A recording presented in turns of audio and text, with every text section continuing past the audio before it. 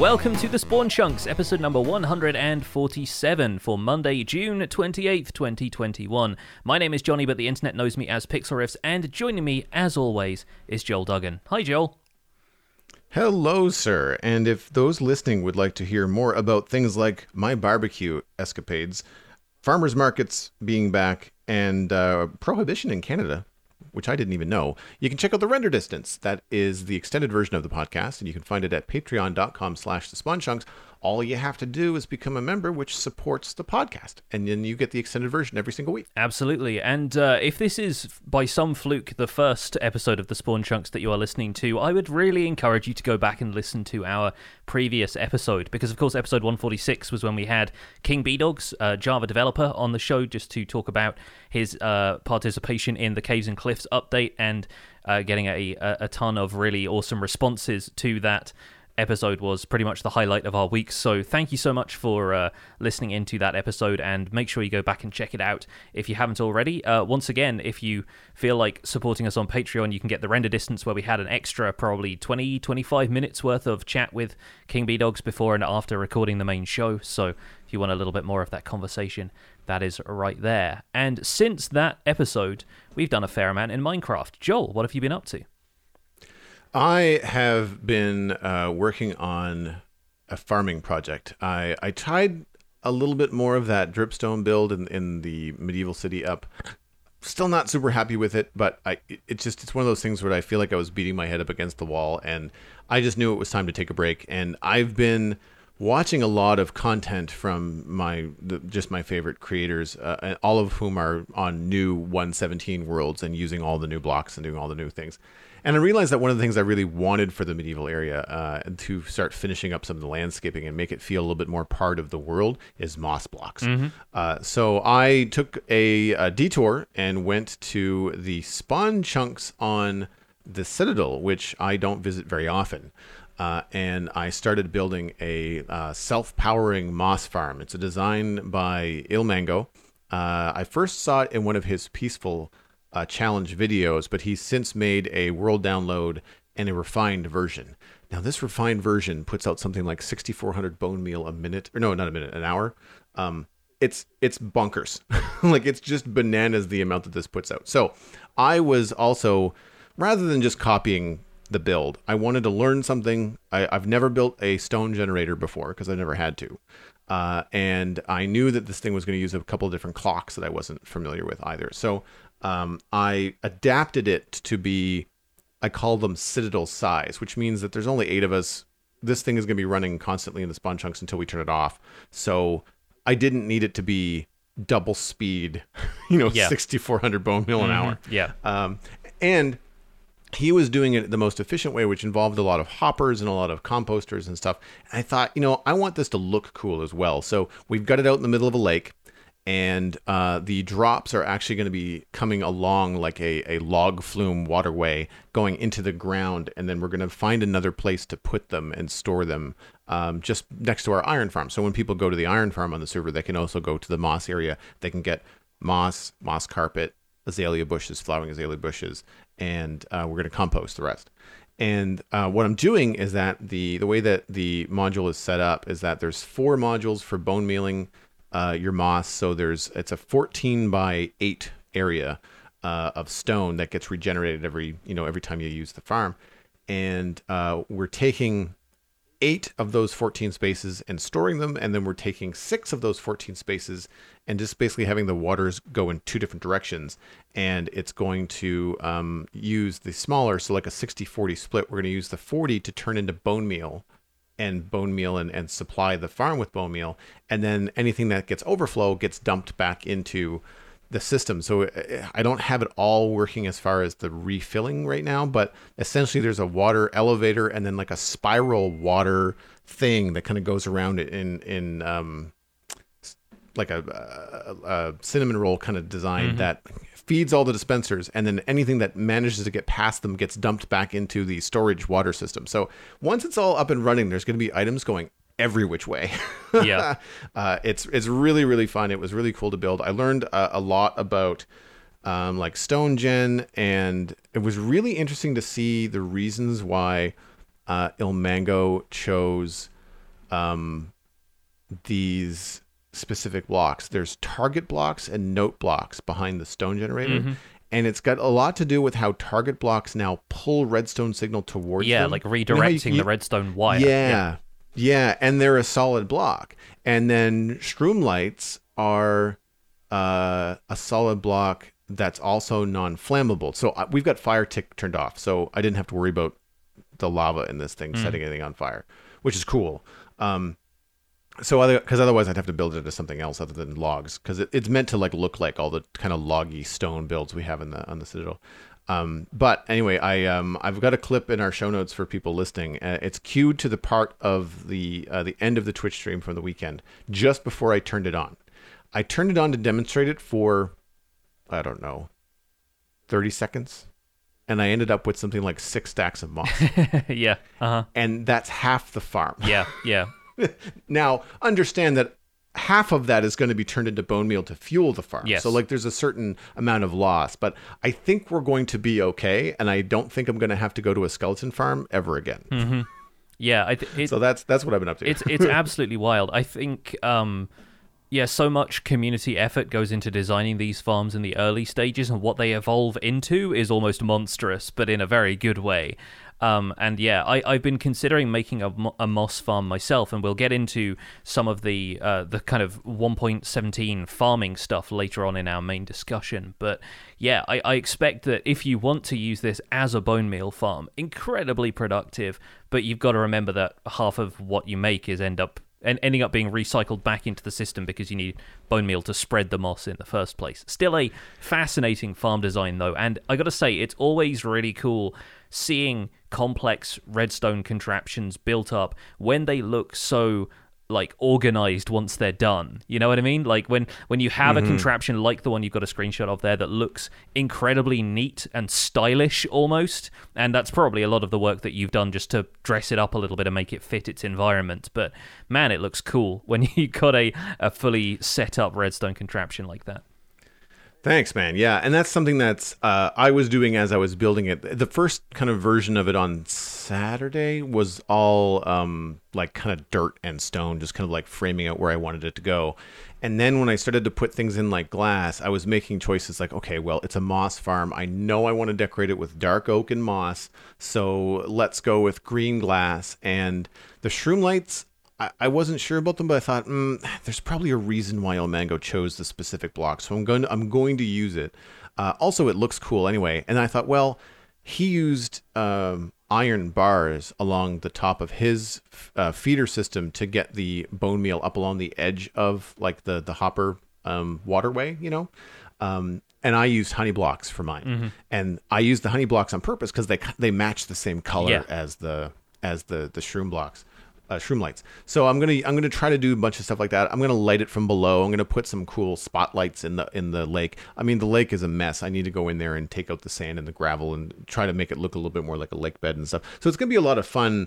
Probably in the next 2 streams. The next stream will be finishing up the functionality of everything and getting everything flowing into a storage system. And then the next one will be more of like a decorative, like how do I make this look cool? Have a lot of like moss and leaves. And I think it'd be cool to get some flowering azalea bushes. And like once I turn it on, I'll have all the blocks I'm going to use to decorate it. So it's going to look very specifically, this is producing these blocks, you know? Yeah. And you're going to have a lot of azalea. If my experience is anything to go by farming moss manually, you're going to end up with a lot of those bushes and shrubs to play around with. Nice. So what have you been up to, man? Well, speaking of the bushes and shrubs, I've been doing a little bit of terraforming around my desert this week on the Empire's SMP, because we've obviously been focusing on building over there, and I've done a few other weird things this week. We decided to do that thing where you go out to the end and don't fight the dragon, but still try and get to end cities. And instead of bridging out this time, I tried building a honey block flying machine that you can stand on the honey blocks, and because when honey blocks move, any entity on top of them is supposed to stay on there. You stick to it. That was going to carry us across the void. The first time around, unfortunately, we fell victim to lag about halfway across the void, and a ton of us just fell into the void and lost equipment. But then I had enough honey blocks saved up that I could build a safer version that actually had like a backrest so that we didn't just like flop off the back of it when the machine moved and we didn't. So that went a little bit better. But then I decided to have a more peaceful time back in the desert. I was using a bit of moss and azalea and actually some bubble coral that I think goes really well alongside the blossoms in the flowering azalea, the kind of purple flower look. I decided to waterlog some slabs in this diorama and have bubble coral just kind of dotted around as like desert flowers, as though it is the kind of like flowers that you could put on cacti, without the spore blossom being in the game. I think it's the next best thing, and it looks really nice, having some gardens and some greenery and some life around the desert, backed up with formations of dripstone and a few water sources here and there to make little kind of pools and fountains that are kind of hydrating the landscape around them. So I'm having a lot of fun with just changing up the aesthetic of the desert a little bit, having the houses stand out as the piece of, the giant hunks of sandstone, but then obviously working with a few blue accents in the houses as well. And that's been creatively where my brain has been at lately, so really enjoying putting a bit more effort into that project. I really like what you did with the bubble coral in amongst the flowering azalea. It's nice that those colors really jive together, and completely out of the coral context, it just looks like a flower. Yeah, exactly. And Yep. I think the bubble coral is actually kind of renewable. It's not the blocks, it's the actual coral plants, and so you can bone meal in a warm ocean to get more of those. Nice. And so if I run out of them, I can just end up going back to that area and farming a few more. Yeah. Which is great. We don't have any kind of like renewable coral block recipe on the server, so I wanted to shy away from using the blocks themselves, but I think the actual plants look a bit better anyway. The blocks. Sorry, the blocks would be a little bit much, I think. They would probably just end up looking like a block as opposed to like a plant. I also really like what you did with the rooted dirt in with the looks like coarse dirt and bricks. Yeah, bricks and granite, a little bit of jungle planks in there as well. Just working with that kind of like brown through pink kind of color palette, and again, sort of loosely inspired by like exposed copper and that kind of pinkish greenish hue that it's got. I sort of wanted to work some of that in, but honestly I decided not to go too overboard with the paths, if only because when you're walking around on them, the sound of your footsteps changes every other block. Right. So I didn't want it to be like I'm walking on stone 1 second and planks the next, and then copper the next, and it has that very unique sort of noise of the sort of metallic block noise when you walk on it. So decided not to vary it up too much, but I'll probably put a few more like accents and statues and stuff around the place, and I want to throw in a few more monument little kind of sections around these gardens so that they have a centerpiece every so often to make it stand out against all of the other examples of the garden that are around there. This just popped into my head. Talking about walking over different things, and I think, if you walked over copper, it would sound like you're walking over like a manhole cover or something like that. Like it would be like that specific metal thing. I'm wondering if we're ever going to get copper trapdoors. That'd certainly be an interesting addition. I would really enjoy it. Yeah, it lines up with iron and all the different things that can be made out of iron, right? I don't know whether iron doors and iron trapdoors were like day one with iron. You had all that kind of stuff. I know hoppers weren't, but yeah, like that would be interesting, especially if it give you like something that would have the range of colors that copper does, and I guess the challenge would be like would it operate the same way as a iron one that would need to be powered to be flipped up and down? Yeah. Or if there could be something else unique about it that it'd only open under different circumstances, or maybe it closed with a redstone signal instead of opening, or there's a few chances for it to be a little different there. But yeah, I do like the idea of expanding the copper block range beyond what we have already. We've got some email about copper later on, which is going to be fun too. Outside of that, I've been working on my hardcore world a little bit more. I now have a very comfortable hobbit hole, and some netherite tools is the most recent thing I've done there, but I'm going to be working on making some basic early farms all this week. I think I'm going to be working on, farming sugarcane, maybe looking into a bit of dripstone farming as well, and just gathering a few resources here and there. And my last news comes from just last night. I won another of the Clash of the Creators events, which was super fun. We did a 1.16 advancement race. I think it would have been 1.17, but I think they're still waiting for some plugins to update that they use to connect all of the different servers that each of the teams are playing on, so we can all see when each other claims the advancements. But we were playing in 1.16. The twist this time was that it was ultra hardcore, so it was one life only and natural health regeneration was disabled.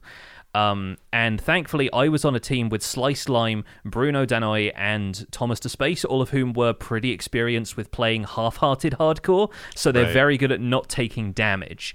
And it was wild. It was very, very good fun. We managed to get some Oxeye Daisy Suspicious stews together quite quickly, so we could have a bit of the regen effect from those, so we didn't need to go farming, golden apples and that kind of stuff. But yeah, we came out on top by, I think, close to 30 points in the end, and you got 3 points for getting an advancement first, and then 2 points if you got it second, third, fourth, or fifth.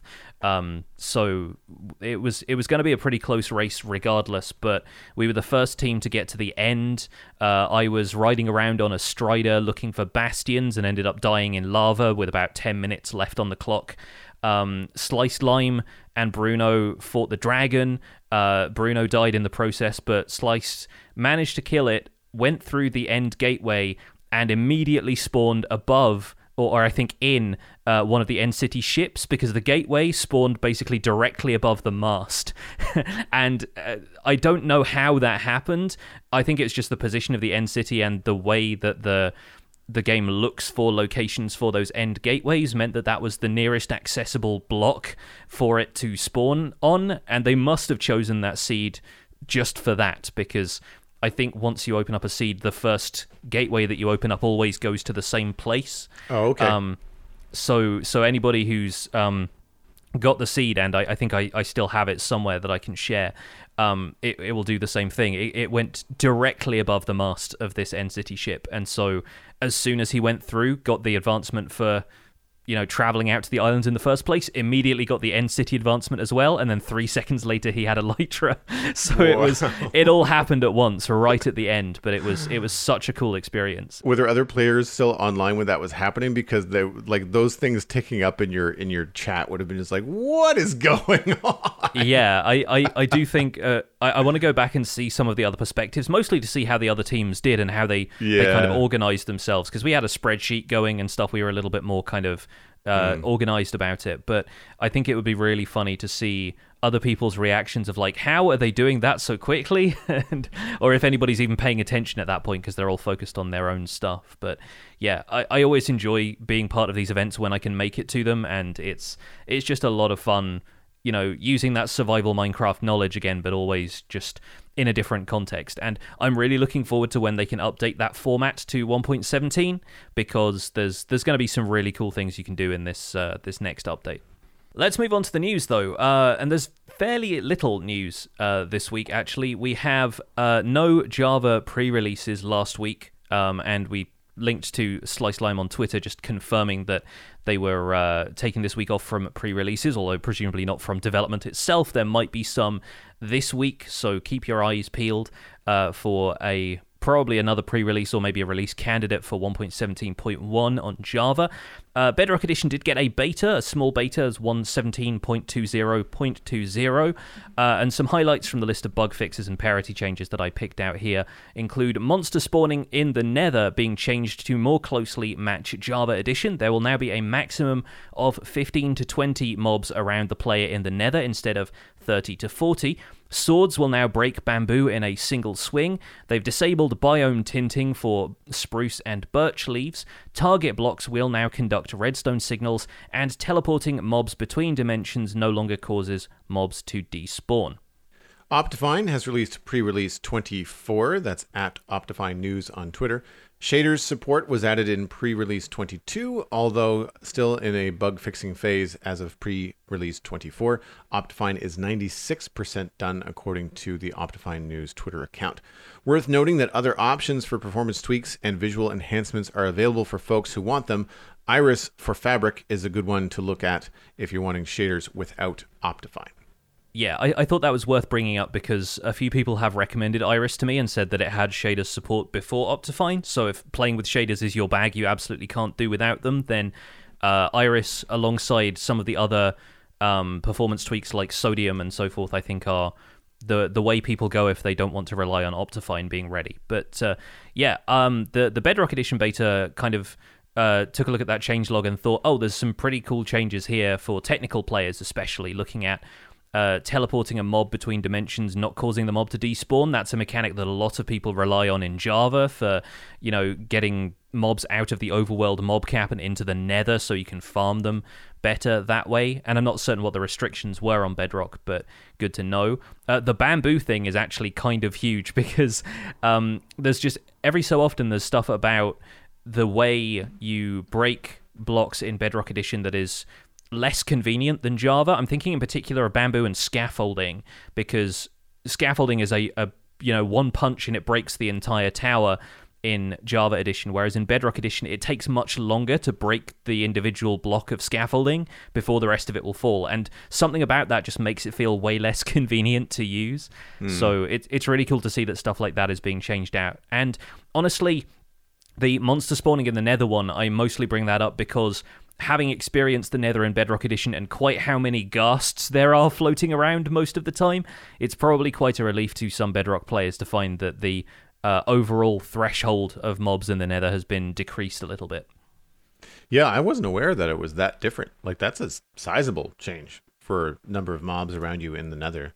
And it's quite funny because of how few mobs you typically encounter in the overworld. Like, the night in the overworld on Bedrock is pretty playable compared to Java, where you, if you're out in the open in the middle of nowhere, you're defending yourself more or less constantly. Yeah. I find myself running around quite a lot at night if I ever play in Bedrock. So I think it's potentially a rebalance of some of that, and I wonder if overworld spawning is going to be brought up to match, because I know the Nether has always been more hectic on Bedrock than it was on Java. So sort of the reverse situation. No, it's interesting. I haven't spent much time in Bedrock on the PC, but I remember from watching a couple of other videos recently I think it was when they were doing the big changes in the mountain biomes, when they were doing the data pack tests. I didn't realize that they did not have spruce and birch leaves maintaining their color, because they had something that Java does not have, which is the spruce leaves changing to a kind of like a frosty white when they're covered with snow. In Bedrock. And I remember seeing that in a video going like, why don't we have that in Java? So it's odd to me sometimes when you see these changes that are obviously in the course of parity and making things, a little bit more seamless across the board. And you see them, you're kind of like, how is this? Why was it different? It seems like such small changes, and you wonder why they've been so long in being updated. I'm sure there's a reason. I just don't know what that reason is. Yeah, I think the reason is probably often that there are things which take higher priority than sort of minor aesthetic tweaks like that. I think it's really the resurgence and the rise of more prominent Bedrock content creators. I mean, aside from the folks back in the day who kind of popularized playing on Xbox Edition and so forth, like the rise of a Bedrock player community that rivals the Java community in terms of their overall commitment to vanilla Minecraft and not just using it as a platform for education or entertainment, I think has led to this call for more parity features and for things to be more similar between the two versions, because that way you can have that attention to detail and you can start producing the same sort of stuff that people see in Java Edition videos. There's very little difference between the two. Then you get more people being able to emulate what they see other players doing regardless of version, which I think is only a good thing for a game like this. Mm-hmm. I don't know if there's going to be an update to Sodium for 1.17. At least I haven't seen any murmurs about it in my circles. If anybody listening knows, these spawnchunkmail, at gmail.com, let us know, because I'm still using Optifine. I use Fabric, obviously, on the Citadel. We run Lithium for tick performance. Phosphor has not yet been updated to 1.17. OptiFabric has, and that's how you run Optifine on Fabric. So I didn't know about Iris, and I have not yet used it. But if it's something that needs to be used with Sodium, then I don't know how people are using it on 117. I don't think it is. I think that's just my bad not right. So not doing my research on Sodium. It's basically like Optifine is one thing, and then Sodium, Iris, and possibly other things are like the same things that Optifine does, but broken up into 3 different mods instead of just like one. Modular kind of arrangements. Okay. That's interesting because anecdotally, we're having some lag issues on the Citadel, and I know that there has been multiple kind of like moaning and groaning from me over the last few years about whenever Minecraft does update, and I know that I do have a computer that sometimes causes issues, but this was. All 3 of us last night were playing like in the evening, just kind of hanging out, myself, Anna Marie, and Alistair. And we were all experiencing between like 800 and 900 game ticks behind. Like you couldn't pick up items. I was having trouble flying. It was nearly unplayable. And I don't know about you, and I don't know about the servers that you've been playing on, but I've just found, even before last night, that 117 just happens to be laggier than before. Like I don't know, like I can't say for sure, but it has that feel. Like things like bouncing around with Elytra just seems to be happening a lot. I feel like my being tracked as a player just does not seem to be quite as precise. Like if I'm doing anything with scaffolding and water, I almost want to take off my Elytra because I end up just kind of doing that weird floaty bounce thing all the time. And it's just like, I just want to get out of this one high block of water. And the game is like, nope, you have to float gently to the ground over the next 40 seconds before we're going to let you do anything. It's just like, oh, come on. Now, again, part of that is like my own impatience of like, I just want to finish this build and like I just want to get out of the water. But it has felt a little bit, kind of chuggy to me. And so it's hard. And again, I want to be very clear, not throwing any shade at Mojang Studios, because between my computer, the server running Fabric, and other third-party mods, like it just, it could be anything. I don't know. Maybe Lithium is meant to help, but is not doing its job right now. I don't know. But anecdotally, I just feel like it's been like that since we switched over to 117. The big problem we're having on Empire's SMP in particular, and I believe Hermitcraft is having the same issue, is that every time you grow a tree, it seems to lag the world out, and we're not certain what's causing this, because a few people have tried to troubleshoot things and haven't had the same issue, or have been having trouble reproducing it. But especially if you grow any kind of 2x2 trees, so jungles, dark oaks, and tall spruces, I think it may be something to do with either lighting updates or the fact that the leaves all have to detect how close they are to a log. But something about growing those trees lags out the server for up to a few seconds. And so, whenever anything especially laggy happens and you find yourself running the same few blocks that you were running a couple of seconds earlier, everyone immediately starts typing in the chat, "Who's growing trees?" and it's almost become a point of fun, although it can be a little frustrating at times. It's made me quite happy that I'm in the desert and I'm not building with too much wood out there. It's mostly sandstone and copper that I'm using in my pallets, so the wood can last for a little while longer without me having to farm trees too much.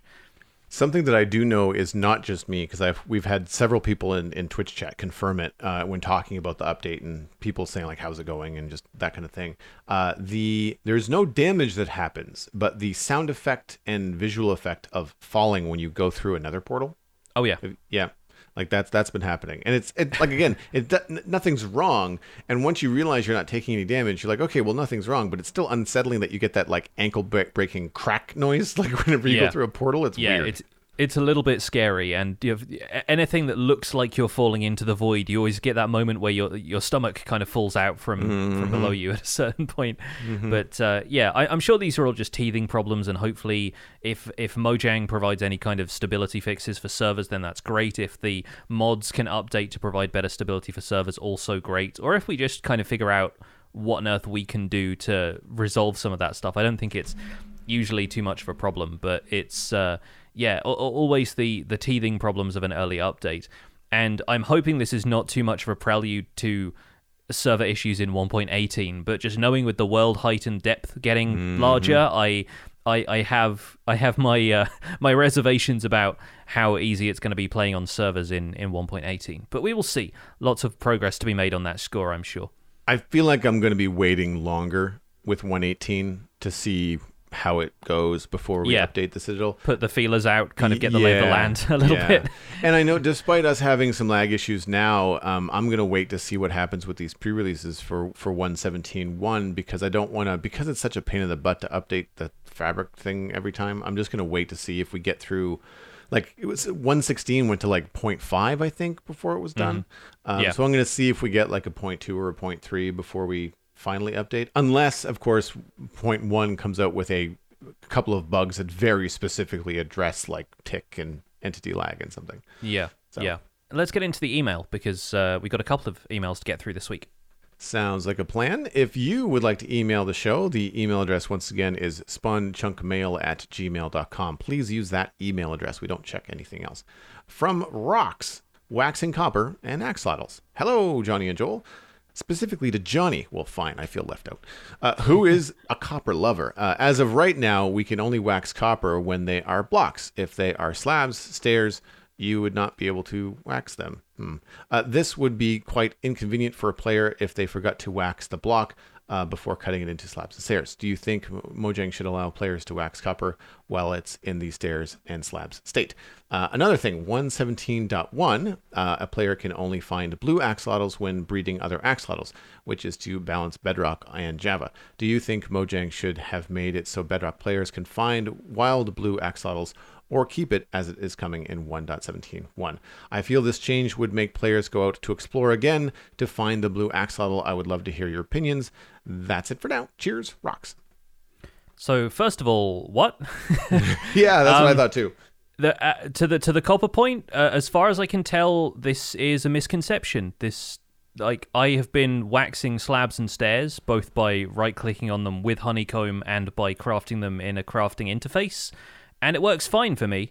Crafting recipes are fine. You can't do it using the stone cutter when you cut the block initially, but then you can wax it just fine in your 2x2 or 3x3 crafting interface afterwards.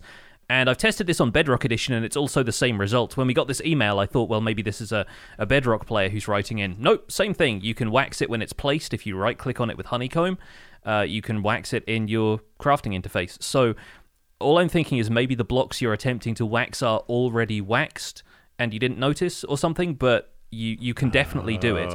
A good way to tell if a block has already been waxed, aside from, if you can't look at it or pick it up and look at it with your mouse over in the inventory, or you don't have access to the debug screen that we have on Java to look at it and it will say waxed cut copper stairs or whatever it is.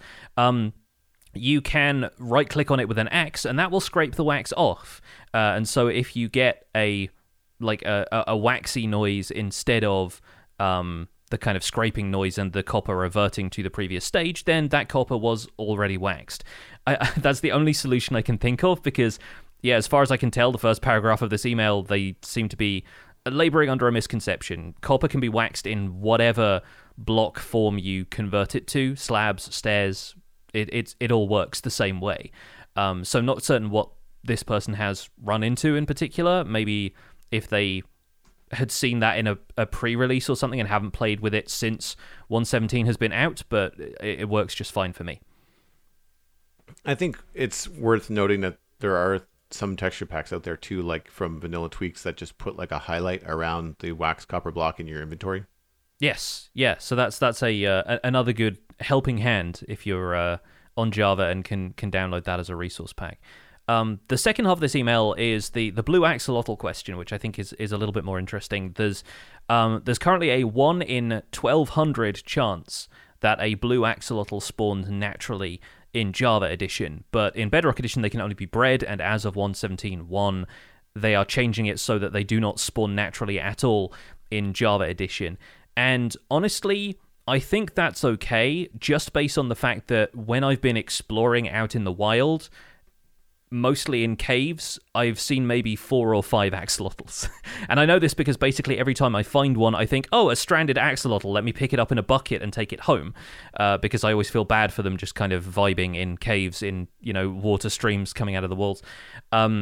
But so, considering how infrequently we run into axolotls at this point, I think it's pretty unlikely that you'd ever find the blue ones by exploring.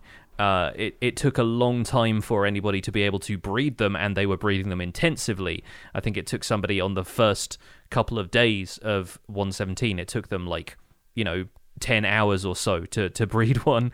And it's still a pretty low chance for them to spawn through breeding. So the idea of being able to explore to find one seems unrealistic, and also the necessity of exploring isn't really met in that, because you could stumble into one randomly in a cave, but there is also no guarantee that a certain amount of exploring would lead you to find a blue axolotl. So honestly, I think it's cool that they are rare, and stumbling into one naturally in the world would be enormously fun, but the fact that that's going to happen to so few players, I think, is what's motivating them to change that as of 1.17.1 and making it a breeding-only variant. One thought about this, though, is that there's always the chance this could end up being reverted in 1.18, because at that point, aquifers get introduced, there's a greater opportunity to find axolotls just swimming around in underground pools or lush caves or wherever they end up spawning in the next update, and so maybe at that point, there will be more opportunity for players to find large groups of axolotls, and maybe they will have spawned in greater numbers, and there'll be a higher chance of you finding one in the wild, at which point, yeah, they could revert it back to a natural spawn chance for the rare variant. But honestly, yeah, I don't think most people are going to be able to encounter one if they continue the way that they are, so I think it's nicer to give players the option to just keep breeding them up, rather than imagining that they can stumble into one in over 1,000 axolotls and it'll be a blue one. Yeah, to me it just has like a Pokemon vibe, right? Collect them all. This is the shiny variant. It's the rare alternate color palette version, and I think the odds of getting a shiny Pokemon are around the same. And having tried that in the past, it is honestly not worth it. Let's move on to the second email, though. This one comes in from It's Just Dirt. Excellent username there. And the subject of this one is riding goats. Hey, Jonny and Joel. I've recently started a new survival world for the 1.17 update. After finding some wild goats, I stood next to them to see if they'd ram into me. I stood for a good few minutes, with them barely moving, and I wondered if they could have a more interesting use.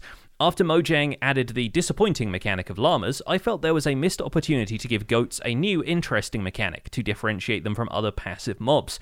My idea for goats being more interesting would be to incorporate some sort of riding mechanic.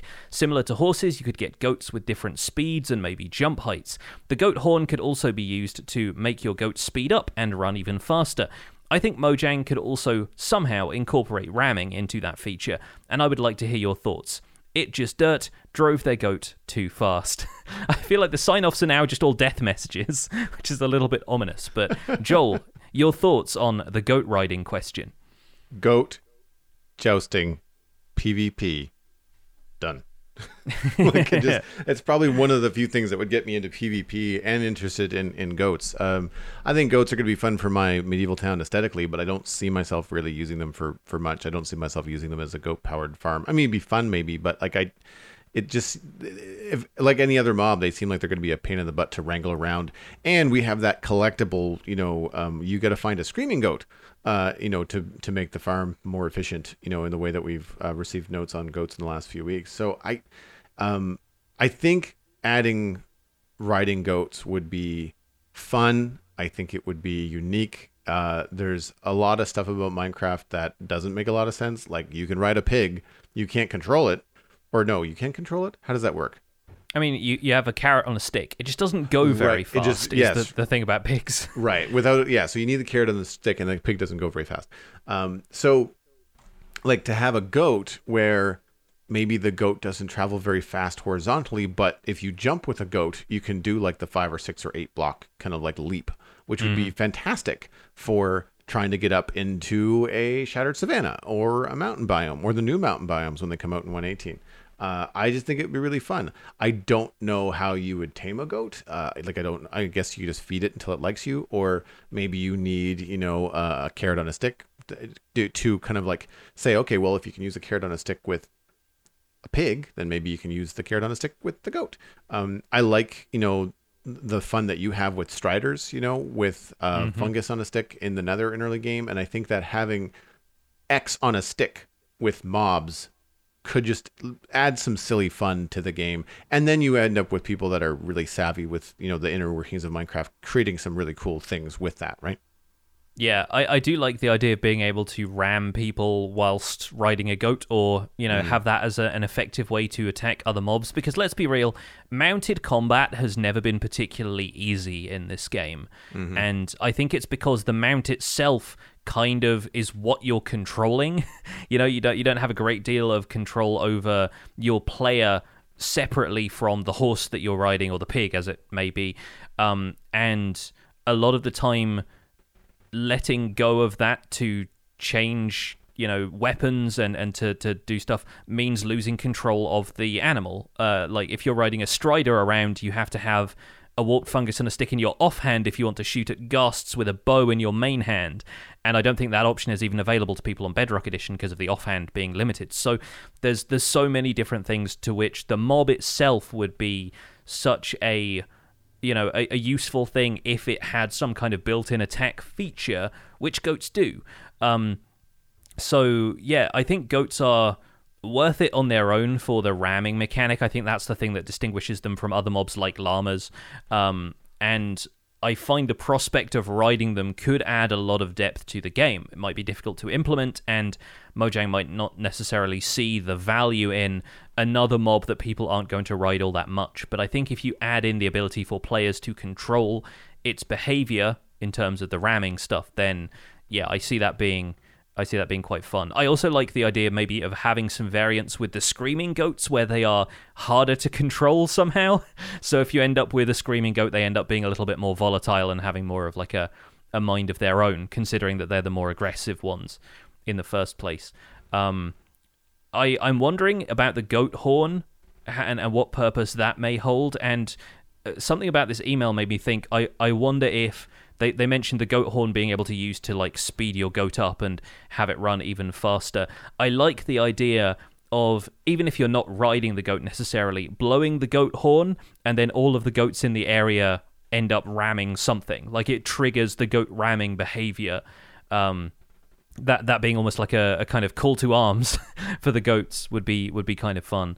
And I think maybe holding out for what purpose goat horns have might see a few more people understanding why goats are in the game as of 1.18. Whatever they've got in mind for those, I'm hoping that it's something that justifies the existence of the goat a little bit more if riding isn't introduced. I like the idea of being able to control the ramming ability and even maybe give it like a cooldown. It just reminds me of other dash abilities that you have in games like Minecraft Dungeons. Like you have like a certain amount of timer before you have to turn it down. And I'm thinking about all the mini games, like thinking like Hungry Hippo. Like you two players start on a field of zombies, and the first player to ram all the zombies off the cliff wins. Or two players ramming into each other. Like if you could use a shield while you're on the back of a goat, and as long as you use the shield before you hit whatever you're going into, depending on the damage the goat is doing, like the first player that has a broken shield loses the match. There could be a lot of really, really fun stuff. Yeah, I don't think there are enough mechanics in the game when it comes to transport that allow for variable speed. And minecarts, you can do a couple of things with powered rails and spacing out powered rails to guarantee that players are traveling at a certain speed. You can make a pig faster by boosting it with a carrot on a stick, and you can make a strider faster by boosting it with a warped fungus on a stick. But for horses, they're pretty much always traveling at the same speed. The player has a couple of different, you've got sprint and sneak speeds and so forth, but for the most part, you are always traveling at a fixed speed just based on the stats of whatever it is you're riding or the environment that you're riding in. And I would love there to be some sort of mechanic for goats where they would move at a decent clip, but then, you could spur them on or speed them up and cause them to sprint. I think that'd be a really fun idea. For our main discussion topic this week, we have farming resources in 1.17, because we were discussing this earlier in the show that Joel and I now have a bit more experience in 1.17 acquiring and farming some of the newer materials, and even having some new approaches to farming older materials. And so I thought we could have a discussion about what approaches we found work best, if we find these effective enough for now, or if we're still holding out for 1.18 to add more materials into the game, more access to these materials, and what we feel is still missing from the approaches that we currently have. So, Joel, what have you been farming lately? We've heard about your moss farm already. So what else have you been digging into in 1.17? So with the dripstone roof that I did a couple of weeks ago, I've been thinking a lot about like how and where on the server we want to put like a dripstone farm for me, because I'm going to be using the texture. It works well in a couple of different ways, but it's a slow process. Like a dripstone farm is something where you want to start to set it up. Think about like your first days in a server and you've got one piece of sugarcane. Like you kind of have to just put it somewhere where you're going to see it all the time. And every time you walk by, you're going to chop it in half and plant more. And you're going to keep on repeating that process. You're not really going to collect it. The idea is that you're just spawning more growing roots to work from with the sugarcane. And that's the same thing with the dripstone. Like you need a solid block of dripstone and a pointed dripstone as well as a water source on top of it. And then you just have to like line more and more and more of those up. And if you have a surface that's 9 blocks below the pointed dripstone above it, you'll also get stalagmites, and you'll get more pointed dripstone forming at the bottom as well as the top. But that's kind of like where you have to start. I've not done anything automatic outside of the snapshot world that I did. And once I got about 16 modules and I forgot about it and I went off to do other things, that's when I would come back to the chest and realize, oh, there's a stack of pointed dripstone in there. Now, that only gets you, like 16 blocks, because you have to do a 2x2 crafting grid. So it's one of those things that as you get more of it, you do start to accumulate, a larger size farm. The thing would be, if you need a lot of it right now, you're going to have a frustrating experience. But if you want to just play the long game and build a farm to constantly collect it, especially if you can have something automated with either a piston and an observer that's watching the pointed dripstone, or you can use a flying machine to swing back and forth. People have seen this kind of stuff before with bamboo farms and sugarcane farms. The flying machine falls or swings along and cuts off all the stuff below a certain point, leaving the pointed dripstone to then grow more later on. It's just a matter of whether you want a flying machine either constantly going back and forth or on a timer. The ones that I've seen are on a daylight timer, so they just kind of go once a day, which is nice because then you don't have a flying machine constantly flying back and forth in your world. So the problem that I have with the decision to do dripstone farming is where to put it. Like, do you want it on display or do you want to hide it? Either way, they're not small. If you want a lot of dripstone, you need a lot. Like, you need a big farm to have that yield, a lot of blocks for you to play with. So that's one challenge there. I think for folks who are interested in getting a lot of dripstone blocks, I would honestly recommend just trading with a stonemason. If you have a 1.17 stonemason, there's a chance that instead of that polished granite or polished diorite trade, they will trade you dripstone instead. And if you're after the blocks, then definitely get hold of that, because that's like 40 dripstone for a handful of emeralds. And I think just keeping the farm for pointed dripstone, presuming you plan to use that in combination with the regular dripstone, is probably for the better. Because I think that crafting recipe being a 2x2 means that you get you really don't get a whole lot out of the pointed dripstone to block recipe. And so I'd look at other ways of getting that. I would honestly go caving, I think, before I turned the pointed stuff into the blocks themselves. But I think maybe for like a skyblock scenario or something like that, it might work a little better. But in the meantime, I see myself getting the blocks a different way. Yeah, I was lucky when I went looking for other things. I was looking for copper and I was looking for a geode. I managed to find a couple of really large dripstone deposits in a ravine, and it wasn't a special ravine. I wasn't keeping it for anything. They looked cool, but I harvested the whole thing. I just dug it all out of the wall, and that got me started quite quickly with, I didn't really have to farm the blocks that I was using in my dripstone roof. I just had them because I collected a couple of stacks from a ravine. So like there are ways, depending on how lucky you get, to get more of it. I mean, it depends too, because sometimes like people like building redstone farms. It might be something fun to do, and it could be, depending on how you do it, it could be something that could be worked into a build too. Like you could line, if you already have like a waterway or something in your world that could be used to collect the dripstone. If you just set the dripstone up above it, like you could just, if you already have the infrastructure, it could be kind of cool. The thing that I've been looking at to move away from the moss conversation I've already had is getting into things like rooted dirt and trying to figure out like what's going to happen there, because you've mentioned that you use azalea trees to now harvest oak in a better way, because then you get things. You get your oak, you get your flowering azalea and your azalea leaves, and you get the rooted dirt underneath it. How do you feel about just the single piece of rooted dirt? Do you want it to be more? I would like there to be more, because it's... I imagine it's sort of spreading, not quite as big as Podzol from giant spruce trees, but at least like a couple of blocks out. If you're going to have roots for a tree that size, then they're going to be relatively large anyway. And I know that the intention is not to, end up generating blocks into stuff that players have already built. But I think as far as converting dirt goes, you could stand to check a 3x3 area around that and maybe turn those into roots as well. But yeah, I think it's been manageable enough, considering that I'm not using rooted dirt for a whole lot except occasional path blocks. Like if I wanted to make an entire path or a larger build out of the stuff, then I expect I'd find it more tedious. But as it is right now, because I'm farming rooted dirt from azalea and I'm farming azalea to get hold of oak wood, it's actually not been too bad for me. Like I've definitely got at least a stack or so after I've been doing all of these paths, so I found it not too bad. But yeah, I think it could benefit from something else in future, and this is something where finding a naturally generated azalea tree in the wild to find a lush cave is also going to yield a ton of those root blocks as they travel down from the surface. So there will be a way of getting hold of them outside of farming them yourself. You just got to got to find one of those trees in the first place. Yeah, the issue that I have with that is usually that when I mean, this is just me, my own personal play style. I see stuff like that, and I'm the green, tree hugger in me doesn't want to rip it all out. It's like, oh, it's really cool. It looks awesome as it, the roots are hanging from the roof of the cave. Like I should really leave this as it is, and I'll get one.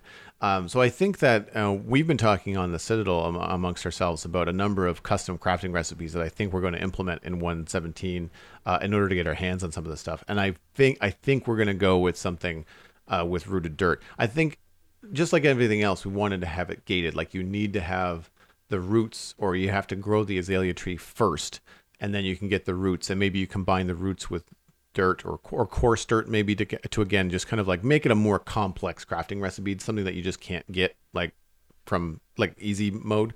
I feel like that could be interesting. I don't know if it's if a data pack is something that you could use to then change the way that rooted dirt spawns underneath an azalea tree, because my brain was on right in line with yours in terms of like a 3x3 area of like a random number of blocks in that 3x3 area would become rooted dirt, just 6 of the 9 or something like that would just kind of like get you what you wanted.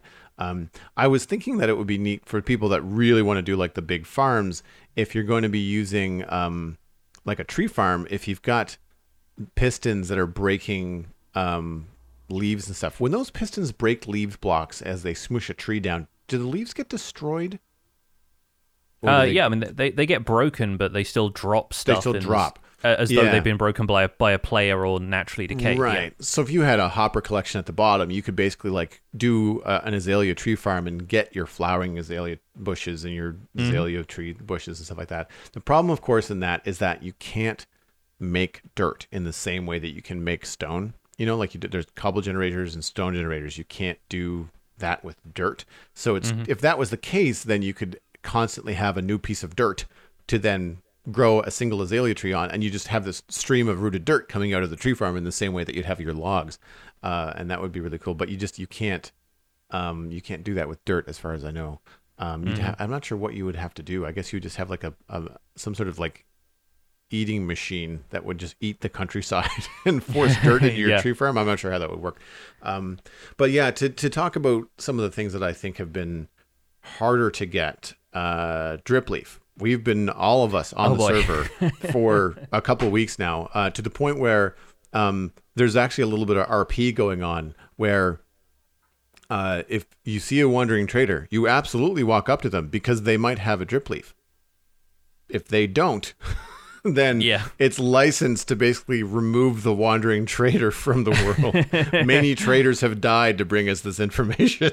Right? I mean, like, it's the same way on Empire's SMP right now. We are, like, we've spent a month in that server, I think, so far, without any access to drip leaf of any kind, and it's the small drip leaf that he will trade you. You can grow the big drip leaf from there, but my problem then becomes there is no way to get small drip leaf again out of a big drip leaf plant. So if, like me, I would love to have put some small drip leaf into this, like, desert garden that I'm now building, don't have any, and if I get any from the Wandering Trader, it's going to be about 5, and I can only turn that into big drip leaf if I want to farm it.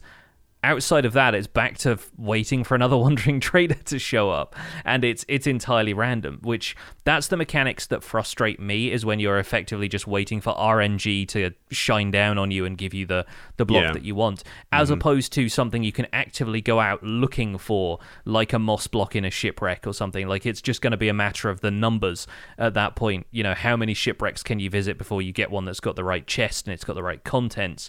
That is going to be at least something the player can be proactive about.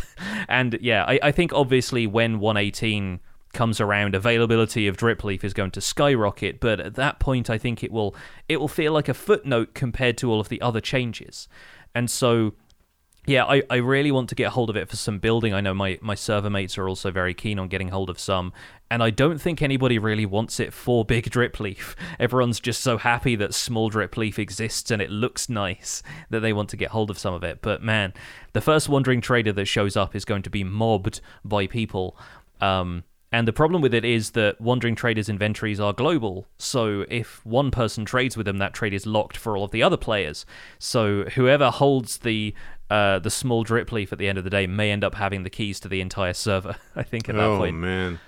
Yeah, that to me is something where you think the big drip leaf would like drop small drip leaf without silk touch, or give you, big drip leaf if you had silk touch. Like, I feel like there needs to be a better farming mechanic for it. Correct me if I'm wrong, but I'm pretty sure that small drip leaf has to be placed in water and or on clay. Yeah, in water or on clay, I think is the there might be a couple of other blocks. Maybe it goes on moss as well, but it needs like a damp environment. Basically, is the idea. I honestly would love to have it added to fishing loot tables somewhere or something like that. Something like lily pads, where you can farm it some way, and it might require a specific biome to do that, but at least you could get it from a jungle the way we do bamboo or something. And I would much prefer to get hold of it that way compared to just waiting around for a finite supply of the stuff, considering how I want to use it right now.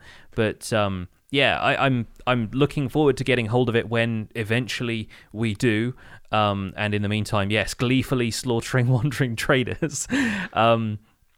I like the idea of something really inventive, like some sort of botany, like a crafting recipe, like a lily pad and a potion of strength.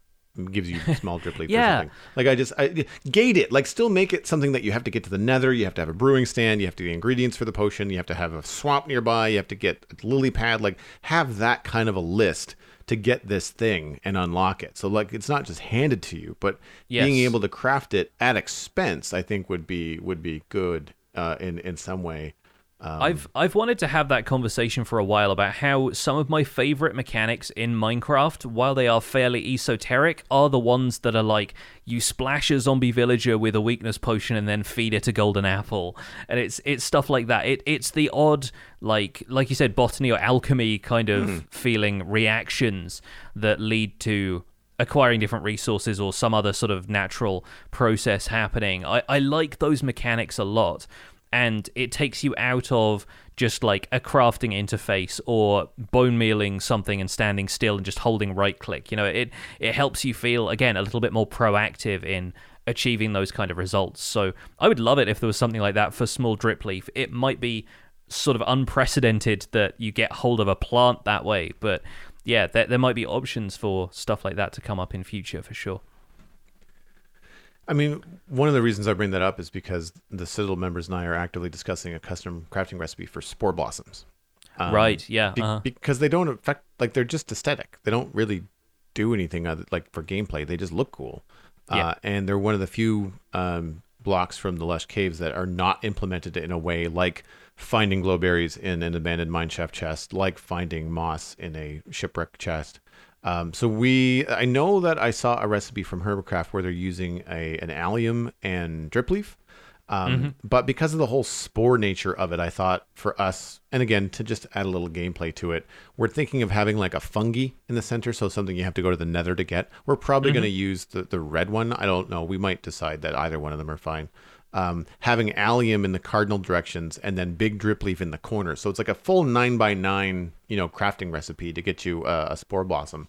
I just think it would be kind of neat to kind of increase the, people have to find a flower forest and do some bone milling, maybe make a flower farm, like just to kind of increase the gameplay to kind of get that cool thing. You're getting stuff from other dimensions and stuff as well. So it feels like more of a journey that you're going on to get that specific item. Yeah. And that's why I didn't want to make it just like a regular mushroom, because we've been playing on the server for 4 years. So everybody has at least, a stack of mushrooms somewhere, right? Just kind of from early days. If for nothing else, just from cutting down things in a dark oak forest. Like I feel like there's a number of things like that are kind of creeping up in 117 where it's just not quite easy enough. Or as you mentioned, we're relying too much on the RNG for it. And therefore, we're just like, I don't think the data pack outside of this, if we construct it in a way that is in the spirit of, vanilla Minecraft, that it's really outside of the realm. Anybody that streams is going to get the constant question, like, how did you get that? It's like, well, so you have to deal with that. But other than that, like, I feel like the other stuff, I haven't come across any geodes, but I haven't really gone specifically looking for one. And I haven't been using copper a lot yet. So like, where are you on the more, we'll call it like robust or more abundant things that are not tied to wandering traders or loot chests? Yeah, even though there are viable AFK copper farms now, especially thinking of Nembon's recent design, and copper farms honestly weren't too bad on Bedrock before this. Prowl 8413 has a really good drowned farm that seems to have produced a decent amount of copper, like, close to a double chest of copper after 3 nights of AFKing, which is not great, but you can get the same amount with probably 3 hours of standard caving. But if you want an AFK means of getting copper, there it is. Same with the Nembon farm, really. But personally, I'm still finding actively looking for copper in caves feels like a more engaging way to get hold of it. And it's more that I don't really like AFKing all that much, and when I would be leaving my computer idle on a server, I would also want to be using my computer to do other things and make other series and edit and everything else. So I don't tend to rely on AFK farms as much, but copper is still very accessible, and I'm very happy about that. I've talked ad infinitum about copper, so I'm not going to go too deep into it, but I think it's nice at least that for the community that likes the more technical builds and likes, being able to farm stuff renewably, Nembon's farm does seem pretty decent and will be even more so as of 117.1. As far as geodes go, I haven't really encountered that many people farming them for amethyst shards yet, because having done a lot of caving now for various other resources, I think I've stumbled upon enough geodes that if I wanted to just go to them, grab a ton of fully grown amethyst crystals, and then leave again, that would put me in good stead for a while. And I'm not at the stage yet where I'm making, a full double chest of tinted glass or anything like that, which I think eventually I will be if we get to making larger scale mob farms. But I think tinted glass is more of like a luxury block than it is a necessity when it comes to those mob farms, right? Like you can still make those with stone and have the tinted glass as just like a 3x3 window to look down into it if you really want to. Yeah. So I think aside from, its aesthetics, tinted glass is not too much of a problem, and you can get enough amethyst blocks and calcite and smooth basalt if you want it, if you don't want to farm it from the nether, from a couple of geodes, and you're good for a while, unless you're, again, building something huge. So I honestly think those are pretty accessible, just getting hold of them normally. And if you want to start farming that stuff, I think the mechanics of it are simple enough to understand. You know, you've got the amethyst crystals, you can just break them with pistons and collect them using hoppers. That's a fairly easy thing to get hold of for the average person who knows what they're doing with farming. I've also seen some fairly easy approaches to farming glow ink using axolotls, which is a great example of a 1.17 introduced ecosystem where if axolotls will attack anything underwater, then naturally they're going to be ideal for farming this new mob, the glow squid, and getting a ton of glow ink that way. And yeah, just having effectively an AFK glow squid farm. If you're in the area, the squid are going to spawn in a dark room. The axolotls that you put in there kill them, and it just gets funneled into a water stream. I'm not sure if the spawning rules are going to change in 1.18 and break that because of axolotl spawning area being different, glow squid spawning area being different. But for now, at least, it is easy enough to get hold of those materials if you want them. And to be honest, I've still found most of the glow ink that I've got, because I haven't been using much of it, from just, you know, going around an ocean in a boat, and a glow squid will have been killed by something, you know, be it magma blocks or an axolotl, and just glow ink will drift up to the surface from a nearby ravine, and I gather that as I go, and I have enough of the stuff. I've not really had any use for the glow ink yet, but again, that's probably just because I've been spending so much time in the medieval area. Like, glowing ink is not really something that I need right now. I can see myself using glowing item frames though for in the medieval area, just to kind of get light on a sign, or, you know, make it look like something is more lit up even though there's a lantern nearby. Just kind of push that light just a little bit farther so you can see some things. But yeah, any glow ink that I've found, I've just found it on the floor in caves. Like it's just there. For copper, I've not gone out looking specifically for it. I've just kind of gone caving for all 1.7. Like, Drew just went lighting up caves and just ripping everything out of the walls. Iron, coal, like copper. I find that really engaging now. Like as you mentioned, I like the activity of going out and doing that. Cosmic in our live chat just mentioned that she went out with a server mate, and it was a fun team adventure. You know, just like, we're just going to go for copper. You know, we're going to split the resources when we can come back. We're just going to hang out and chat and, you know, go and mining and stuff. And that kind of stuff is cool too. I know that I want to do the Nembon video farm on the Citadel, but that's a split between a server mate wanting a lot of copper for a big build, and the two of us just wanting to do a really big technical build together. Like, it's partly to do the build, not just that we want copper. And maybe that's a thing where it's not going to be a server farm. Like, maybe that's going to be their farm, you know, and they're going to be the one that has the copper. Because one of the things that I wish we did a little bit better on the Citadel server is an economy. No one needs diamonds. We've been on the server for 4 years. Everybody's got plenty. But in terms of the new blocks, and in terms of things like me making this moss farm, there's enough people that wanted moss in the server. I thought a community farm would be the better way to go. I think what I might do is say, like, all right, well, this is all community stuff, but I'm going to call the bone meal from this mine, you know, and say, I'm going to have the bone meal on the server. So if people want that, then maybe we can trade for blocks. Because mostly that's what we do for an economy, is like, I need this. Do you have X in, like, dark oak for bone meal, or like whatever that happens to be? And so that kind of stuff is cool. And I'd like to try and work more of that into it. For copper, that would be kind of fun if somebody, similar to what you folks are doing on the Empire's SMP, you know, like some people are like sticking their flag in the ground and saying, like, I am the copper person, or I am the ocean queen, or whatever. I think that's a cool way to approach things. As far as calcite and amethyst go, my concern is that I do want a fair amount of tinted glass for the Modern City project on the Citadel, because I think that would be very cool to be able to use in those cases. And I like the idea of getting a farm going. The thing that I find tricky with geodes is that I kind of want them to be nearby. So I don't want to set up a farm in a random geode that I find. I want to try and find a geode close to something like the Modern City, or close to the medieval town, or just some close to someplace where people are playing a lot. Now, unfortunately, a lot of people are playing in the older chunks on the server. Those didn't get trimmed. Like, those are still 1.7, well, they're 1.12 chunks really. So like, it's just there, you have to go farther afield. So I'm trying to figure out where would be a good spot to build like an amethyst geode farm. And for me, like if I'm going to branch out in the medieval area to a place where I'm going to build like an elven area, which in my imagination has a lot of like white and purple and blue. And so I'm thinking like, okay, now I would know if I can find a geode near that build, that would be an ideal spot, because that's going to grow all the time, because I'm going to be on the surface doing things and building things, stuff like that. So I have not looked into that too much, but I think from what I've seen, like I've seen some content creators that have amethyst geodes that have like 10, 12 budding amethyst in them. Like it's a lot.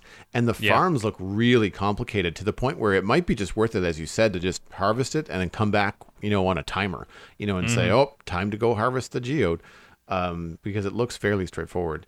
I think too that calcite is another thing on the list of things that we might try and create a crafting recipe for. I don't know what that looks like. I'd imagine it would involve quartz, and something else. I'm not sure what. Probably quartz in like an amethyst shard or something like that, in the spirit of where it's coming from, and just to try and get a little bit more of it. It's one of those things where most blocks in Minecraft are renewable in some shape or form, or if they're not, there's just deserts of sand, like there's just, you can get tons of dirt and stone from anywhere, I feel like having something as cool as calcite and having so little of it, if you wanted to use a lot of it, is a little bit frustrating. So we might look at that. I don't know. It depends. We might go looking for geodes and find 12 of them and it's like, actually, maybe we don't need a recipe. I don't know. Yeah. There are some geodes that are just enormous as well. So, like, if you found little geodes and you're like, oh, I only got a couple of stacks of calcite, is that normal? And then you find one that's about 4 times the size, right? And suddenly you have more calcite than you really know what to do with. The other stuff I wanted to think about briefly was there being old resources that can be farmed in new ways, and I haven't looked into lava dripstone farms yet. Right. But they seem reasonable. They are maybe a touch slow, but again, it's about scaling up. If something happens slowly, then you make 40 or 50 of them, and then you wait for all of the lava to fill up at once, and then you have 50 buckets of lava you didn't have before, compared to just waiting for 1 or 2 cauldrons to fill. So I'm kind of curious, once we start farming a bit more of the pointed dripstone, to see how that all comes together. And like I said, azalea saplings are now my new favorite way to farm oak, because it also gets you rooted dirt. The saplings seem to take less bone meal to grow than oak does. The only downside to it is that you have to use bone meal, where normally an oak sapling would just grow into a tree on its own, given enough time and light. But then, aside from that, they've got more oak wood per tree, typically, unless you count the giant oaks, but they are mostly leaves. The leaves in azalea are really nice. They drop more saplings. Like it kind of repeats back on itself, and they're pretty usable in my experience. So I'm curious to see if that remains. But for now, I think this has given us a couple of really neat ways to farm resources that we're used to farming in other ways.